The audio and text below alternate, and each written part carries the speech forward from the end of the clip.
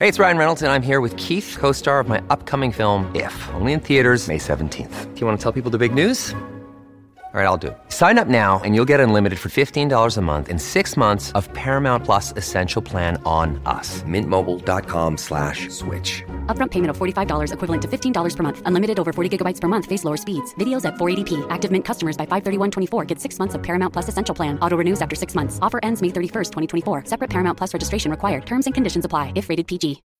When you need mealtime inspiration, it's worth shopping Kroger, where you'll find over 30,000 mouth-watering choices that excite your inner foodie. And no matter what tasty choice you make, you'll enjoy our everyday low prices, plus extra ways to save, like digital coupons worth over $600 each week. You can also save up to $1 off per gallon at the pump with fuel points. More savings and more inspiring flavors make shopping Kroger worth it every time. Kroger, fresh for everyone. Fuel restrictions apply.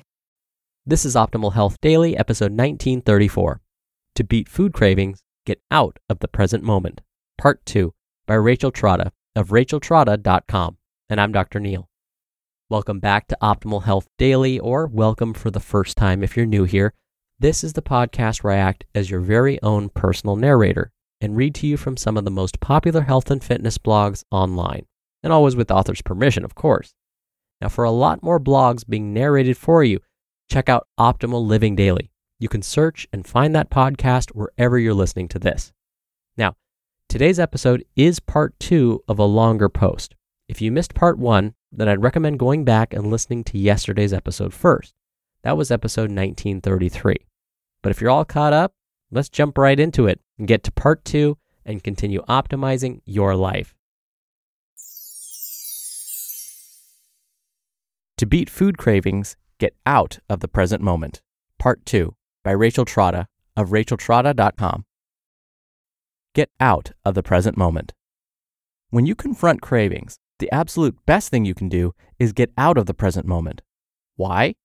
First of all, the present moment is where those cravings live, and it's hard to make peace with something when you're actively battling it.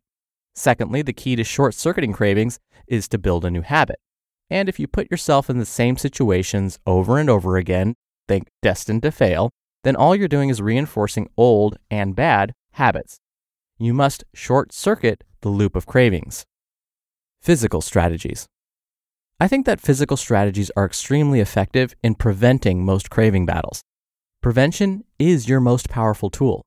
As I said before, the key is to get out of the loop and to sufficiently change the tone of the situation, or simply distract yourself, so that the cravings can pass. Not setting up the situation in the first place is even better. Mindfulness can come later. For now, focus on action. Here are some examples. Change your route to work so that you don't have to drive by or walk by the places that provide your go-to comfort foods. Or clean up your kitchen so that it is tidy and only fruits and vegetables are visible. Everything else, even foods that you perceive as healthy like nuts and cereals, should be put away. Or you can throw away any overtly junky food that you have lingering in your cabinets or in the refrigerator or freezer. If you frequently overeat at specific restaurants, stop going to those restaurants and find new favorites. You can also make sure that you are well fed, eating every 3 to 4 hours, so that actual hunger does not play a role in the cravings game. Be sure to eat enough protein and fiber and drink enough water. Replace typical unnecessary snack items with other routines, like a walk, a trip to the gym, or an errand run. If you have a coworker who keeps candy out, start avoiding that desk or office and find another way to get around your workplace that doesn't involve frequent trips to your favorite cubicle. And know your weaknesses. If your kryptonite is vegetating during the afternoon energy slump or nighttime binging in front of your favorite show, then you need to replace those routines. Go for a walk in the afternoon or hit a gym class at night before watching a few episodes of your favorite TV show. Literally any change to your routine will help to short-circuit the behavior. I want to be clear that I'm not talking about actual hunger. You should always eat if you're truly hungry, especially if it's been 3 to 4 hours since your last meal. Remember, cravings can be set up and strengthened by hunger, but cravings are a desire for specific calorie-rich foods. If you're really hungry, pretty much anything will seem great. Mental strategies. This is more applicable in those unavoidable situations like weddings, birthday parties, dinner with friends, and special events. You can't avoid the situation. You're in the middle of it. You're at the restaurant. You're making your menu selection. The server is walking up to take your order. You know you should have the salmon and vegetables with a side salad, but the fried mozzarella balls and linguine with cream sauce seem more appealing. Here's why the present moment mindfulness model can fail you. If you pause and ask yourself, do I really want this right now? The internal answer could be a resounding yes. Everything in your biology and habit circuitry is screaming, leave the veggies, take the fried mozzarella balls, and pass the dessert menu too. In other words, listening to yourself is sometimes the worst thing you can do because you're not really listening to the best version of yourself. Instead, you're listening to caveman brain, who wants to survive and is not sure if there's going to be food tomorrow. If you're not skilled at making nuanced food decisions, it's easy to just say, hey, I'm at a wedding or at a dinner with friends or at a business dinner or on a date or at a baby shower. Time for a treat. Instead, when you're in this situation and the server is walking up, ask yourself 3 questions to get yourself into a broader perspective and out of the present moment. Question 1, have I done this before and how did I feel then? It's helpful to remember past decisions. It only took ordering the seafood soup 2 times at a restaurant in Grand Central Station for me to remember that I never wanted to order it again because of how it made my stomach feel. I will truly never order it again. But it did take 2 gut-wrenching walks uptown for me to put it together permanently. Question 2, how will future me feel in about 2 hours? Project into the future. If you are working on health and fitness goals, do you want to leave the restaurant patting yourself on the back for great decisions, or do you want to be feeling regretful and wishing you had 1 less menu item? And question 3, am I really going to miss out? This is crucial because sometimes the answer is yes, but sometimes. Here's one example. In Italy, my typical no pastry ban has always lifted because I do feel like I would be missing out. It's truly special. The cuisine is part of the experience. By contrast, if you have a wedding almost every weekend this summer, many of my clients do, that situation is not truly unique or special because of the cuisine. If you skip the pasta and have the fish and vegetables instead, you're probably not missing out on anything really spectacular because you're there for your friends, not for the food. Most of the time, you're not missing out. Learning to trust yourself. Eventually, if you exercise that dietary restraint muscle on a regular basis, you will eventually be able to trust yourself and operate on an intuitive eating level. Caveman brain will always be there, but your habits will be so secure from repetition that the muffled echo of "get the mozzarella balls" will be subservient to your operative routines. But it does take time, and nursing habits through their early stages into fully functioning, strong, self-regulating routines is an exercise in patience, consistency, and self-discipline. But remember, love your caveman brain. It's what allowed you to get here in the first place. But you don't need caveman brain anymore, and you can lovingly let it go too. You just listened to part 2 of the post titled, "To Beat Food Cravings, Get Out of the Present Moment" by Rachel Trotta of RachelTrotta.com.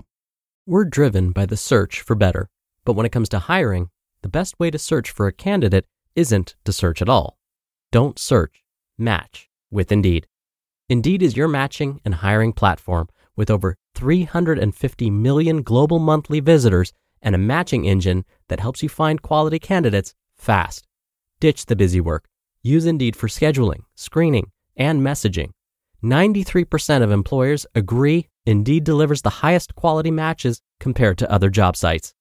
One of the things I love about Indeed is that it filters out incompatible applicants. So when you're hiring, the process is much faster, and you only have to consider applicants that are already likely to be a great fit. And listeners of this show will get a $75 sponsored job credit to get your jobs more visibility at Indeed.com/health. Just go to Indeed.com/health right now and support our show by saying you heard about Indeed on this podcast. Indeed.com/health. Terms and conditions apply. Need to hire? You need Indeed. Another day is here, and you're ready for it. What to wear? Check. Breakfast, lunch, and dinner? Check. Planning for what's next and how to save for it? That's where Bank of America can help.